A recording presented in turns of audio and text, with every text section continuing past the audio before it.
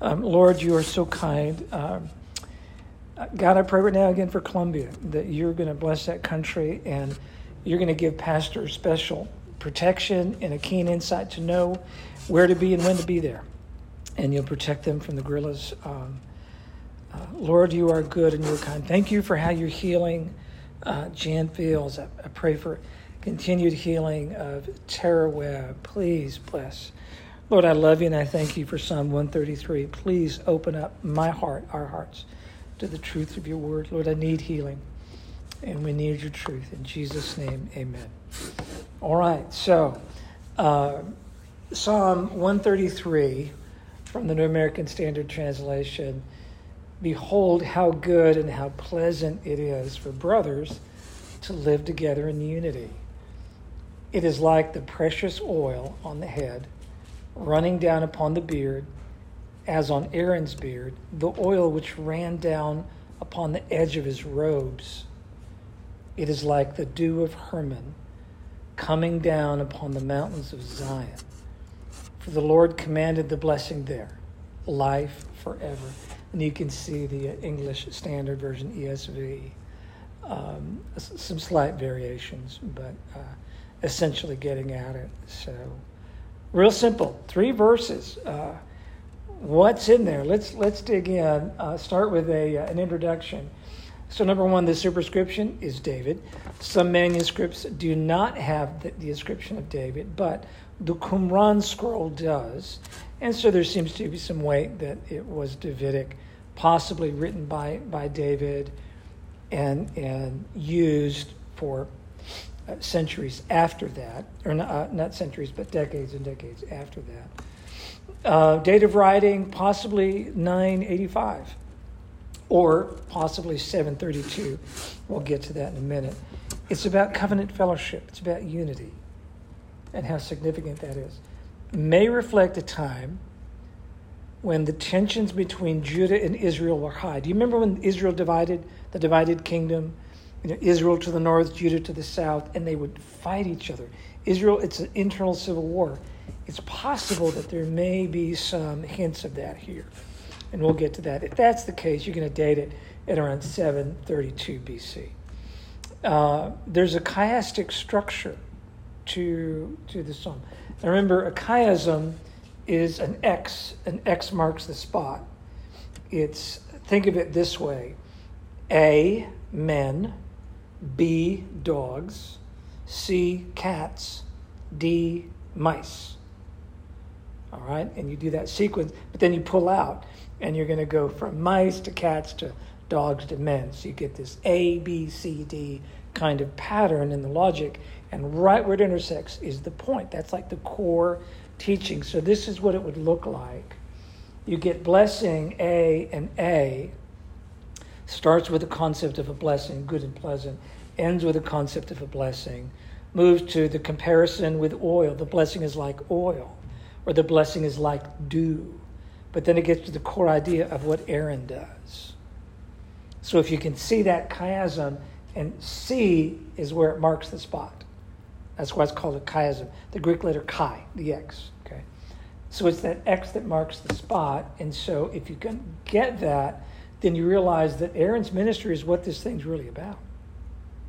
You got to pay attention to that, or you're going to miss something. Okay, so let's look at this. Verse 1, behold how good and pleasant it is for brothers to dwell together in unity. Brothers is ach. Literally means brothers, but it's plural, brothers, relatives, members of the same tribe, etc. So what is the brother? We got 2 options here. Interpretation A is the psalm is a call for Israeli males to get along. It's like Bruce and his brother buddy John need to quit arguing and get along, So 2 males, come on, you guys, get along. It's a focus on the family kind of thing, Individuals need to learn to get along. Or is it interpretation B that we're really talking about Israel and Judah? This calls to the divided kingdom, and the north needs to get along with the south. The south is Judah, Zion, and the north is Israel. That's what's going on. Now we're talking about a focus on the nation. Which one is it? Okay. Unity, a yad, literally union, to be alike, to be together, to be unified. It's rather simply stated there. So, all right, is this about two brothers that need to quit fighting, or is this about a nation that needs to be restored and come together as the people of God, as Israel? Which one is it? So let's look at verse 2. Whatever this unity is like, it's like oil, precious oil, that's on the head of Aaron during an anointing process that runs down and drips down over the face onto the beard. And if there's enough oil, it'll drip down the robes and even off the hems of the garment. Look at Exodus 30. Moreover, the Lord spoke to Moses, saying, take also for yourself the finest of spices of liquid myrrh, 500 shekels.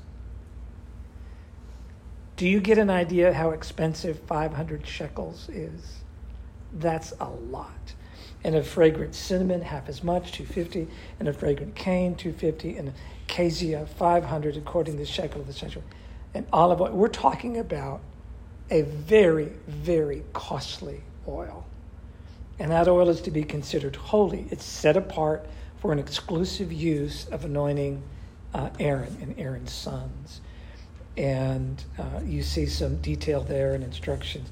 When you look at Leviticus 8, you actually read how they did it, how they set aside Aaron and his sons to be holy and dedicated, and then all the equipment in the worship area. They would anoint and use this oil on all the sacred implements and tools of the temple, the tabernacle. So really, really special, all right? Very symbolic, very expensive, very, very holy. Now, if Aaron is where this thing the X that marks the spot, then something we appreciate is this, that Israel, the connecting point, the linkage between Israel and God, Jehovah, is Aaron, the priesthood, right? So if you wanted to go and worship, where do you go? You go to the tabernacle. You go to the temple. So it's a location that is specifically in, Zion, and then it's a person that helps lead that, right? So the point being, Aaron is the linkage that gets you connected with Jehovah, with God, all right?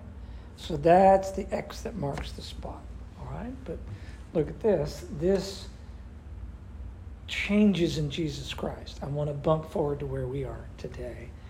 Paul writes in 1 Timothy 2 that there is one God and one mediator also between God and mankind, and that is the man Christ Jesus, who gave himself for us as a ransom, which is beautiful. We don't go through a priest anymore.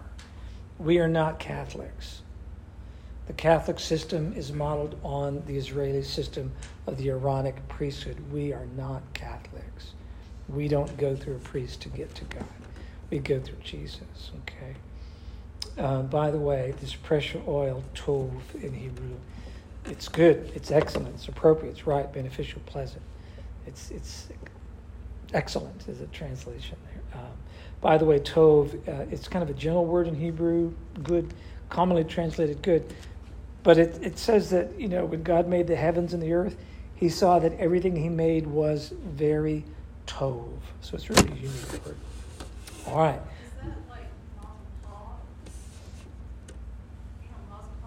Yeah, I would have to see the spelling, but yeah, it would be tov. Yeah. But that's good that you caught that. Yeah. So I wanted you to see this part in verse 3. It's like the dew of Hermon coming down upon the mountains of Zion. That is a contradiction.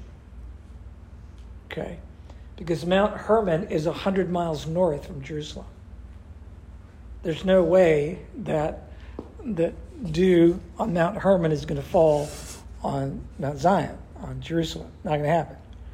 Will there be rainfall that could carry it through some streams in the Jordan? Okay, you could argue maybe from that, but that is so obscure that you're really pushing things. What is actually being said, we're comparing climates, because Mount Hermon, which is in the background with the snow on top, that's 9,000 feet up. And in the cooler seasons, there's snow on it. And even in the warm season, there's so much rainfall. It is so moist. It is a Garden of Eden of lush greenery. It's just a beautiful place in northern Israel. Okay, really, really beautiful. That is life-giving, right? In comparison, when you go to South Israel, toward the Dead Sea and all that, it is so arid, it's lifeless, it's desert, it's rocks. Do you recall the wilderness scenario where Jesus is going about for 40 days, fasting? I mean, it's sand and rock, and that's it. It's very remote and very, very dry. And so the whole point is that the blessing of God is like this rich, lush environment where there's moisture and cool, refreshing temperatures. It's as though the dew and the blessings of that geographic region, that climate, is like falling on Israel proper, Jerusalem. We're talking about a blessing, not dew. We're talking about a blessing. It's a metaphor. It's a simile. Absolutely. So, but that's how significant this is. It is like the dew of Hermon coming down upon the mountains of Zion. For the Lord commanded this blessing, their life forevermore. So really, really beautiful. Okay, unity. Yeah, let me pop back here. Just want to see this again. Behold how good and how pleasant it is for brothers to live together in unity. Let's try another translation. Behold how good and how pleasant it is when Israel gets along with Israel. Okay? Of course, it's brothers, Esau and Jacob. Of course. How beautiful when two brothers get along. But I think there's something much bigger, because when you talk about Hermon, Mount Hermon, where is that? It's in Israel. It's in the north. Where is Judah? It's in the south. It's Jerusalem.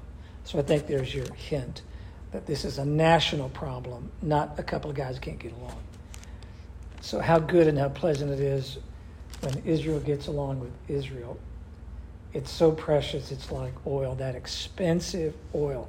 Can you imagine what it would take to make that oil? To just get liquid myrrh and the volume, 500 shekels in weight. This is really, really elaborate stuff. It's symbolizing something holy. And it's rich and abundant, and it runs down the beard, even down to the robes, edge of the robes. It's lush and life-giving, like the moisture in northern Israel. Let that fall on Jerusalem on Mount Zion. That's the idea. All right, so let's look at some life application. How do we apply that to us today? This idea of unity.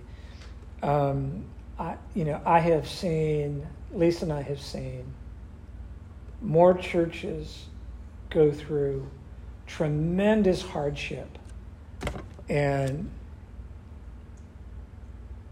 battles over doctrine, battles over which side the piano goes, Janice, And we laugh and say how silly it is, but it happens. The silly stories about the color of the carpet or where the piano goes, or drums on the stage, those devil drums that bring up those satanic beats and calling up the spirit of dead people and the demons when you got those drums in church, and all that stuff. And it rips churches apart. I'm sure you've heard of the war stories. So what about unity? How do we pull this into the world today? Certainly how good and how pleasant it is when a husband and wife get along. Certainly that. How good it is when moms and dads and kids get along and there's unity at home. When brothers and sisters, siblings get along, that's a beautiful thing. When a church gets along, that's a beautiful thing, right? So what about unity? These are some verses from the New Testament that are really, really critical. Ephesians 4, therefore I, the prisoner of the Lord, urge you to walk in a manner worthy of the calling with which you've been called, with all humility and gentleness, with patience, bearing with one another in love, being diligent to keep the unity of the Spirit in the bond of peace. All right, everybody, pop quiz. What is that? What is the unity of the Spirit and the bond of peace? What's that?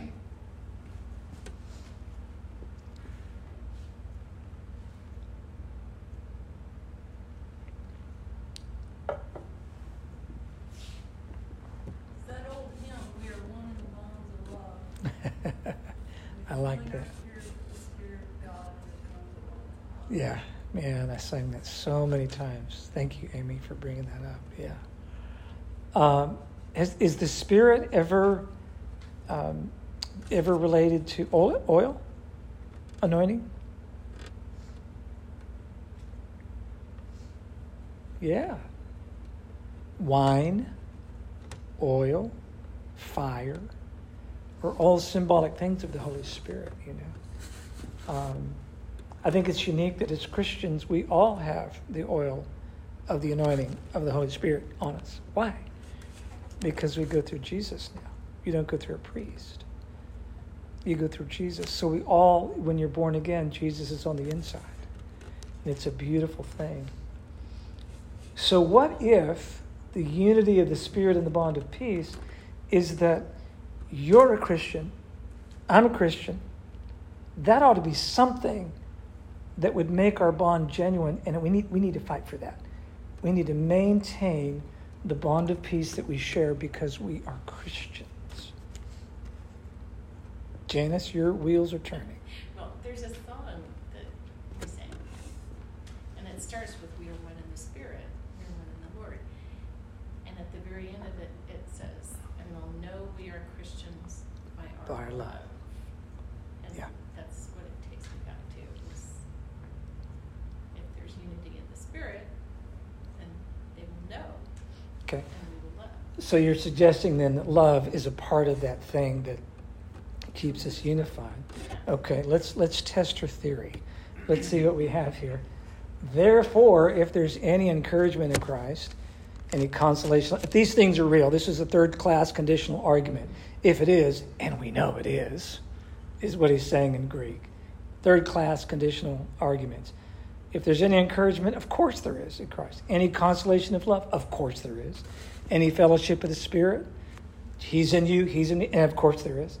If there's any affection and compassion, and there is, then make my joy complete by being of the same mind, maintaining the same love, Janice mentioned that, united in spirit, intent on one purpose. The Great Commission, the call, the Great Commandment to love. Do nothing from selfishness or empty conceit. So, by implication, we could say the stuff that destroys unity is selfishness and empty conceit. The stuff that restores it, pulls it together, humility, and considering the need of the other person is more important than yourself. That creates unity. So, by the way, in a good marriage, if the wife is radically committed to meeting the needs of the husband, his needs are met. If he is radically committed to the needs of the wife, then her needs are met. And at that point, there's no neglect. But if only one person is committed to that, then there's going to be profound neglect. So, same with parents and children and parents. Okay. It's interesting that he argues, he's saying, I want you to consider the needs of the other person more important than your own, because that's what Jesus did. And he had a right to demand his kingly way, but he didn't. He did not consider equality with God something to harpagmos, something to grab away and steal and say, that's mine. And nobody's taking that out of my hand. That's what harpagmos means. Nobody's going to get it out of my hand. He actually let it go. I'm going to let go of my God state and God authority and God prerogatives. I'm going to let it go. And I'm going to consider the needs of people, humans, more important than myself. Colossians, in addition to all these things, Janice, put on love, which is the perfect bond of unity. There you go. Yeah. And love is patient, and love is kind, and love is gentle. Yeah. 1 Peter 3, finally, all of you have unity of mind, sympathy, brotherly love. By implication, and listen, there's such a bent to the male gender in the New Testament because it's written by men, and we shouldn't be surprised. By implication, brotherly love and sisterly love, a tender heart and a humble mind. It's interesting that typically for Paul, if you scan it real quick, the concepts of unity are directly related to concepts of humility. They're very related. If you're going to be unified, you got to have humility, right? Because if you have pride, you're going to start demanding something over against your brother, your sister, and all of a sudden unity is now compromised. Okay, so we can look at that and go, man, we need to get along. Why can't you people love each other? Come on, we can really, really, really drill there, right? But what about reasons to be disunified? Are there reasons to be disunified in church? Well, where are you going to put the piano, for one thing? What about that paint on the wall? Is there something worth fighting about? Sure. What? Don't ask me that. Yeah, where we were before we came here, there were some bad things going on. Okay. So, Okay. those types of things. Okay. What about disunity and doctrinal integrity? Just as I urge you upon my departure in Macedonia, to remain on at Ephesus so that you may instruct certain people not to teach strange doctrines, nor to pay attention to myths and endless genealogies which give rise to useless speculation rather than the advance of God's plan, which is by faith. So I urge you now. Sometimes the church has to be confrontational, right? 1 Timothy 6, if anyone advocates a different doctrine and does not agree with what I'm saying, with the sound words, those of our Lord Jesus Christ, and with the doctrine conforming to godliness, he's conceited, she's conceited, understands nothing, but has a sick craving for controversial questions and disputes about words, from which come envy, strife, abusive language, and evil suspicions. All the stuff that destroys unity. So for Paul, there's a fight to be had, and there's a fight to be won, and it's the fight over doctrine. Well, that blows it up because you've got Southern Baptist, Missionary Baptist, you've got Primitive Baptist, you've got, all the stuff. You've got Pentecostal, First Pentecostal, United Pentecostal, Assemblies of God, Church of God in Christ. It goes, goodness, thousands of denominations. So in a way, yeah, there's a fight to be had, but there's also basic core doctrine to be settled on. We should be able to figure this stuff out, right? Romans 16, now I urge you, brothers and sisters, keep your eye on those who cause dissensions and hindrances, contrary to the teaching which you've learned, and turn away from them. Well, that doesn't sound very unifying. That's called shunning. And Paul's saying, do it. Do it. Ouch. Ouch. What about this one? Titus, reject a factious man after a first and second warning, knowing that such a man is perverted and is sinning, being self-condemned. Factious. He's a troublemaker with his mouth. False teaching. Okay. 2 John, if anyone goes too far and does not abide in the teaching of Christ, does not have God, the one who abides in the teaching, he is both the Father and the Son. If anyone comes to you and does not bring this teaching, do not receive him into your house. Do not give him your greeting. By the way, Bruce, that's a blessing of peace. For the one who gives him a peace blessing of greeting participates in his evil deeds. Wow. So there's reasons to fight for the unity, and there's reasons to create disunity. And literally keep out factious people and keep out the problem of false teaching. Keep it out. So there's a quick summary just right there. Unity, disunity, doctrinal integrity, relationships are sacred, certainly so. All right, how do we pull this song into our world today? I gave you some things about doctrine. How do we, this is like 985 BC or maybe 732 BC, and here it is, 2021 AD, Anno Domini, the year of our Lord.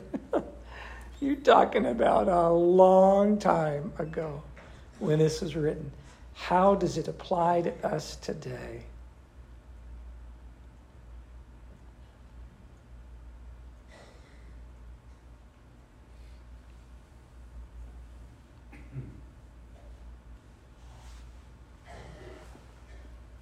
Well, the world wants us divided on every little thing. So it's nice to see that, the bigger picture. Yeah. It's not really Yeah. sees for us. A lot of political division right now. People that use words that create factions, divisive words, troublemakers. Yeah. What else?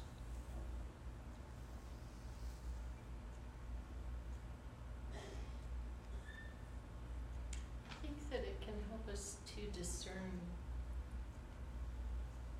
We need to be able to discern what is we're standing up for. What is it worth, the drums on the stage? Is that really something? Because when we aren't pursuing love and unity, those things can easily divide. Yeah. Yeah. Whether to have him or PowerPoint. Yeah. Seeing Agreed. people. So just we need to be much more discerning because Yeah. it happens in the political arena, it happens with what you see on Facebook. We somehow become overwhelmed. We let our emotions Yeah. take over and we create division. Yeah, you're right. You know You're what right. comes to mind when we were looking at other churches for a while, looking to move and to collaborate with? I know you or someone else talked to couple smaller congregations, and I don't know what denomination they were, I could probably guess, but they would have rather seen their church die a slow, miserable death than come together with us and unify. Oh, yeah. I remember that. Absolutely. That was so much about power. Yeah. Oh, my goodness. Yeah, absolutely. So, someone else about how do we pull this into our world today and see this as alive, sharp as a two-edged sword. God's word.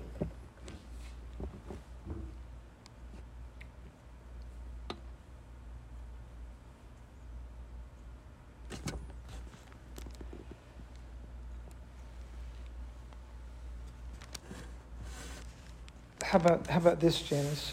You mentioned we need to be discerning. It's really interesting that the Pharisees came at people conditionally. If you're going to have a relationship with me, you're going to have to be a law keeper. At least as much as I'm a law keeper, you got to meet me where I say the rules are. And if they failed to do that, then there's division. Agree with me on what I say the laws are, and if you don't, you're out. And so therefore there's this whole kind of subculture of the people that wouldn't submit to all the Jewish fences around the fence. And Jesus comes and blows that up, bypasses all the oral tradition, and goes straight to what mattered, relationships, right? So the woman caught in adultery, he says to her, where are your accusers? And she looks up because she thinks she's going to get in a rock. So she looks up and she goes, I don't see them. And he says, well, I don't condemn you either. What a unifying event that would have been for her. That Jesus would love and accept her for who she is. So, Jesus had an amazing ability to do that. To bypass so many of the things that we trip over and the silly hill that's not worth dying for. He knows how to walk around that hill, but we charge it, guns blazing kind of thing. So, but did Jesus was he ever a troublemaker? Did he ever cause disunity? Oh, yeah. Tell me about it. We turned over the table in the temple. Absolutely. That was a political statement. That was a theological statement. That was a social statement. Boy, did he turn the apple cart over. He sure did. And in fact, a lot of historians, Amy, say that what really got him crucified was, from a political perspective, is that in the temple when he does it the second time. First time, Sadducees ran the temple. Pharisees were the moral police that launched the program of getting out there and going to the hinterlands to make sure everybody's obeying the rules. Sadducees were dangerous. They were dangerous. They were in tight with Pilate and the Roman. It's bad. So when Jesus came in, and early in John's gospel turns over the temple tables and all that, boy, did he cross a line. Okay. When he does it the second time, there seems to be some hints. That's when the Sadducees say, okay, take him out. Authorizations were given, agreements were made with Pilate. It was all a setup. And then the arrest was made. Yeah. And that's how he was delivered over into the hands. So, okay.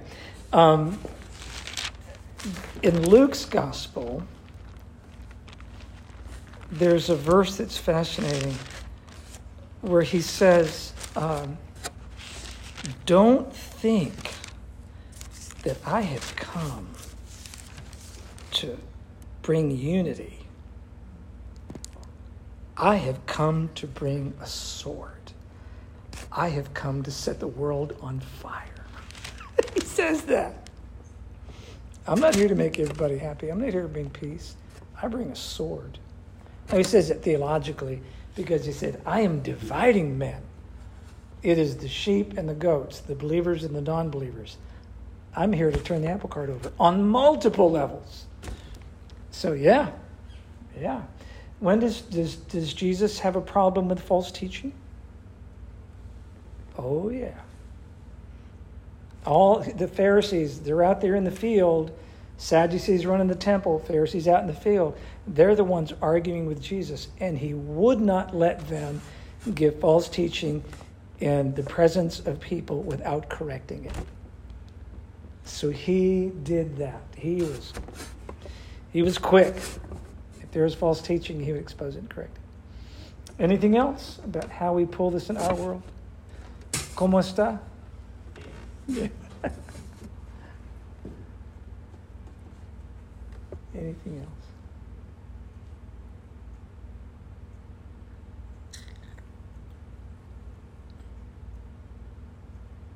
Tough question.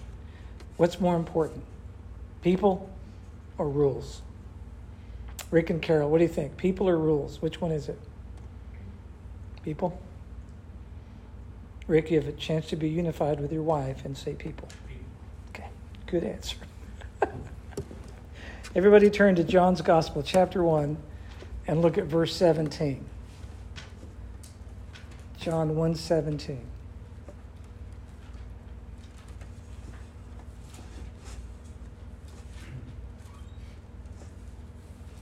The law came through Moses. But what came through Jesus? Grace and truth. How do you hold those two things in tension? Grace, relationships. It's all about relationships. Truth. Gotta have it. Gotta have it. Yeah. So what is that funny statement? For God so loved the Lord, he didn't send a committee? Wow.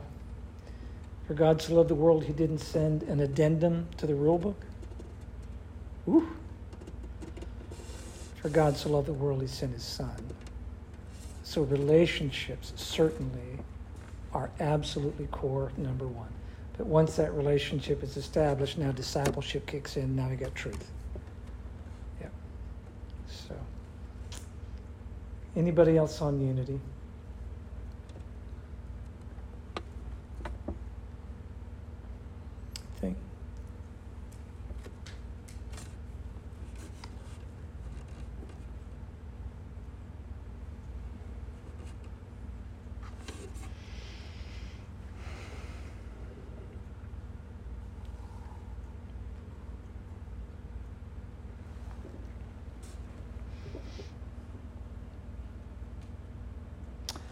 I'm reminded of the story of Noah and the idea of a dove going out and bringing an olive branch. And that olive branch imagery is something we use today to say, I'm giving you peace. I'm extending the olive branch. I'm extending you hope and peace and acceptance. It's beautiful. I know you're aware of the tradition, but in Jewish culture, during times of meal sharing, if you took bread and dipped it in a bowl with a sauce or marmalade or something like that, or salt, and you dipped it in that, and you handed your bread that you just dipped to somebody, what are you saying when you do that? It's a symbol of friendship. It's a symbol of unity. Okay, he did that with Judas prior to the betrayal. When we take the bread and the cup, it's a symbol of the fact that Jesus is doing this. It's his body broken for us. It's his blood. It's not mine. It's his. And he's allowing me to be a part of it. It's as though he's reaching across the table and giving me the bread. So it's a gesture of unity that we have that gives us peace, which is absolutely beautiful. So, okay.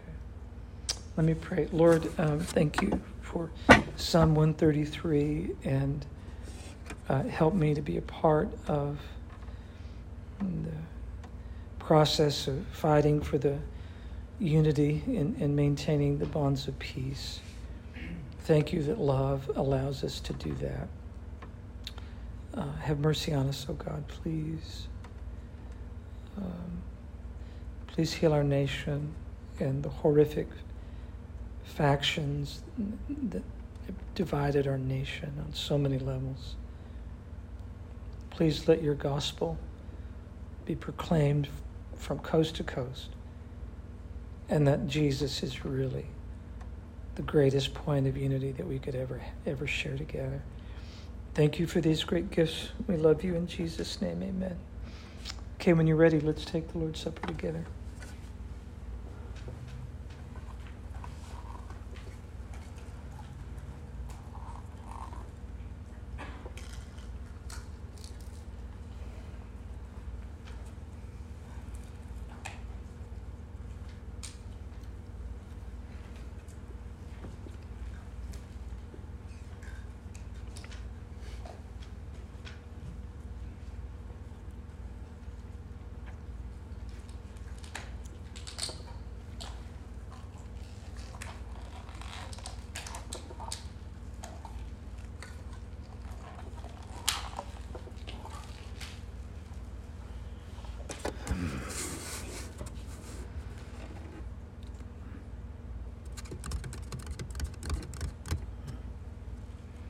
Thank you all so much for being a part of this. Yeah. Bruce and Janice, how about an update with Sarah? She's pretty much fully recovered. Oh, wow. Oh, that's Yeah. great. That's good. That's so good. I spoke at FaceTime with Jan Fields today, and her oxygen is down to 80% assist. It needs to come down to 50. When it does, that's the okay for her to go to a step-down room, get out in a regular room. But you could tell, just looking at her, Jan's back. Just that smiley, fun spirit about her. So continue to pray for God's grace. And for Frank's carrying a heavy load. 5 dogs, 4 horses, working for the state, just doing it all by himself. How hard that would be. So remember Colombia, pray for them. Pray for Afghanistan and what's happening. I understand that we are getting some of the Americans out, that there are some plans in place, which is good. So anybody else something to pray about that we need to know about? Anything? Yeah. My coworker named Mike has been ill. He had some seizures, but today they told him actually what he got going on is cancer. Oh. And we still don't know much, but Okay. it's probably the last person on earth I would expect to have cancer. He's 63. Great shape. Yeah. How old is he? 63. Okay. Yeah, Yeah. he's a guy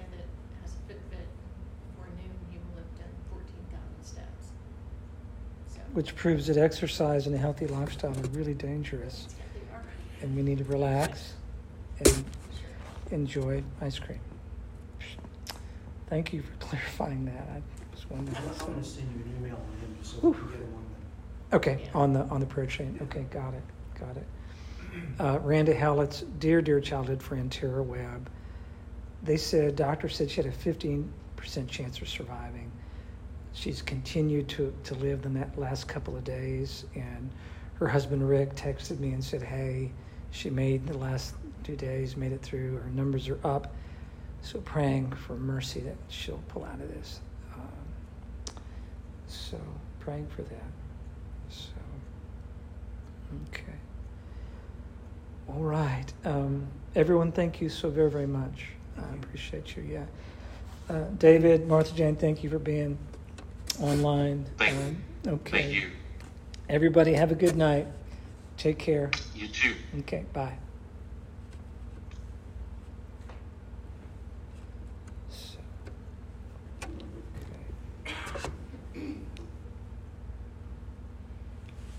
okay. Wonderful. Thank you all so very much.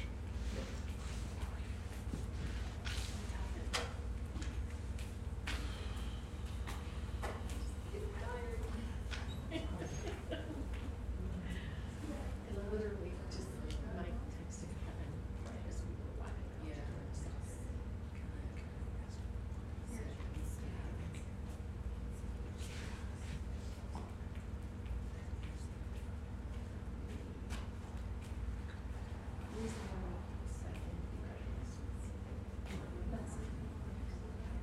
Mike is a great loss to us.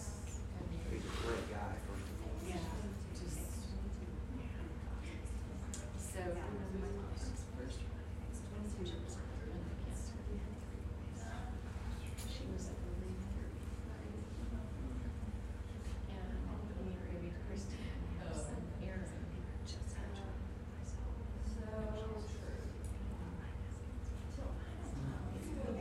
Tell me they think he may be. It's either prostate or colon. They think it could be using metastasized to some part of his brain. So they're running more tests. You know, there's some really advancements. Oh, yeah. I have an uncle that survived. Yeah. Prostate removed, and then they go fusion.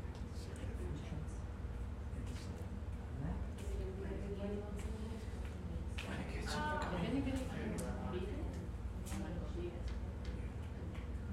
If anybody. Oh, we should got it 6. Okay. But it's wow. Healthiest patients that truth. Right. So, Well, and so Sarah got some that's live to that. So, first at the ER on Monday, when he diagnosed her, she was. The doctor came in and was like, I don't know about this, and I'm trying to get her to weigh in on the phone. Because she's So I'm gonna give pregnant. you the option. And Sarah said, well, if you can't talk to me about it, then I'm gonna say no. Are you in? But on Monday, then, on Sunday, well, yeah. Monday night, when I had to take her in, because it was, she was just, the pain was. Okay. I clicked on all this. And then she had a doctor that was on top of it. It was a female doctor. So now she's ER. And she was like, it's safe and it's good and this is how we do it. You don't have to have a 40-minute IV. And, So about the mom phone. yeah, it was an injection in each arm. That's what, Each side that's of what her Justin abdomen. had. Yeah.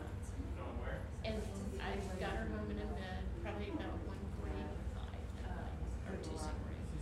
I checked on her at 8 o'clock. Pain was totally gone. It's what, 4 shots? Yeah, How one, far one do in you each have? arm and one in each side of her abdomen. That was for the mom. And after that, the worst thing was exhaustion. But on Sunday, when we both noticed her color was bad. And she looked great today at lunch. We met at Yeah. Phil. And she managed to get Friday afternoon, and she missed her ultrasound appointment that she had. Oh, yeah, so we may get Because a, she was sick, we so. may find out what we got on What we had Friday. So, Mighty man. another one. Yeah. Like you don't have enough. A lot of boys, man. Yeah. That's a That, dominant I man. mean, when you think about my dad, he was prone to pneumonia and has type 2 diabetes getting kept. He had not had the vaccination. He would have been. Can I completely switch gears?